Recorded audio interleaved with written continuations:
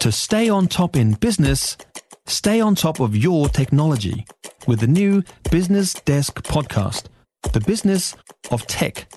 Listen on iHeartRadio or wherever you get your podcasts. With Early Edition, well, I'm feeling itchy feet. The urge to travel's back now that we can. It's a bit tantalising, isn't it? And I'm just a bit worried that when everyone bounces out the door, I'm going to get wicked FOMO. I've got a small problem, though. I've been locked down and locked up for so long at home with the dog that I've become too attached to her. And vice versa. I'm deadly serious. I don't know how I'd leave her now. She's not coping. You know, my daughter finally went back to school. We've had all these months at home just with the dog. Only dog people will understand this, of course. But I think at this point, my family's probably just going to bail and go away regardless and leave me and the dog behind. But I just wondered how many of us are heading back out into the world, because there was a report out from Flight Centre yesterday saying travel inquiries had surged by 75% once we relax the border.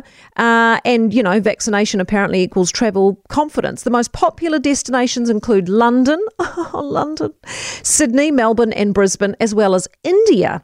And research says from Flight Centre that they surveyed about 160,000 clients. 88% of them did intend to travel.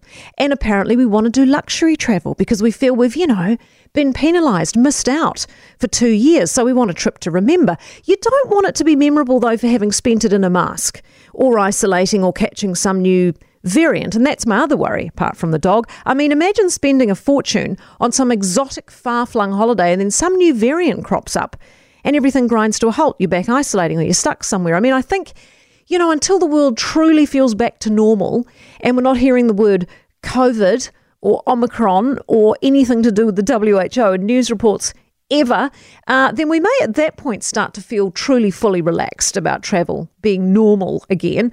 But I imagine at the moment it still does involve a lot of, testing, temperature checking, extra sanitising, queuing, which all bogs down your travel plans, doesn't it? I mean, it makes it a bit admin heavy. I mean, won't it be so cool when the world's 100% back to normal and we can just, jump on planes again? No masks, no temperature checks, no tests.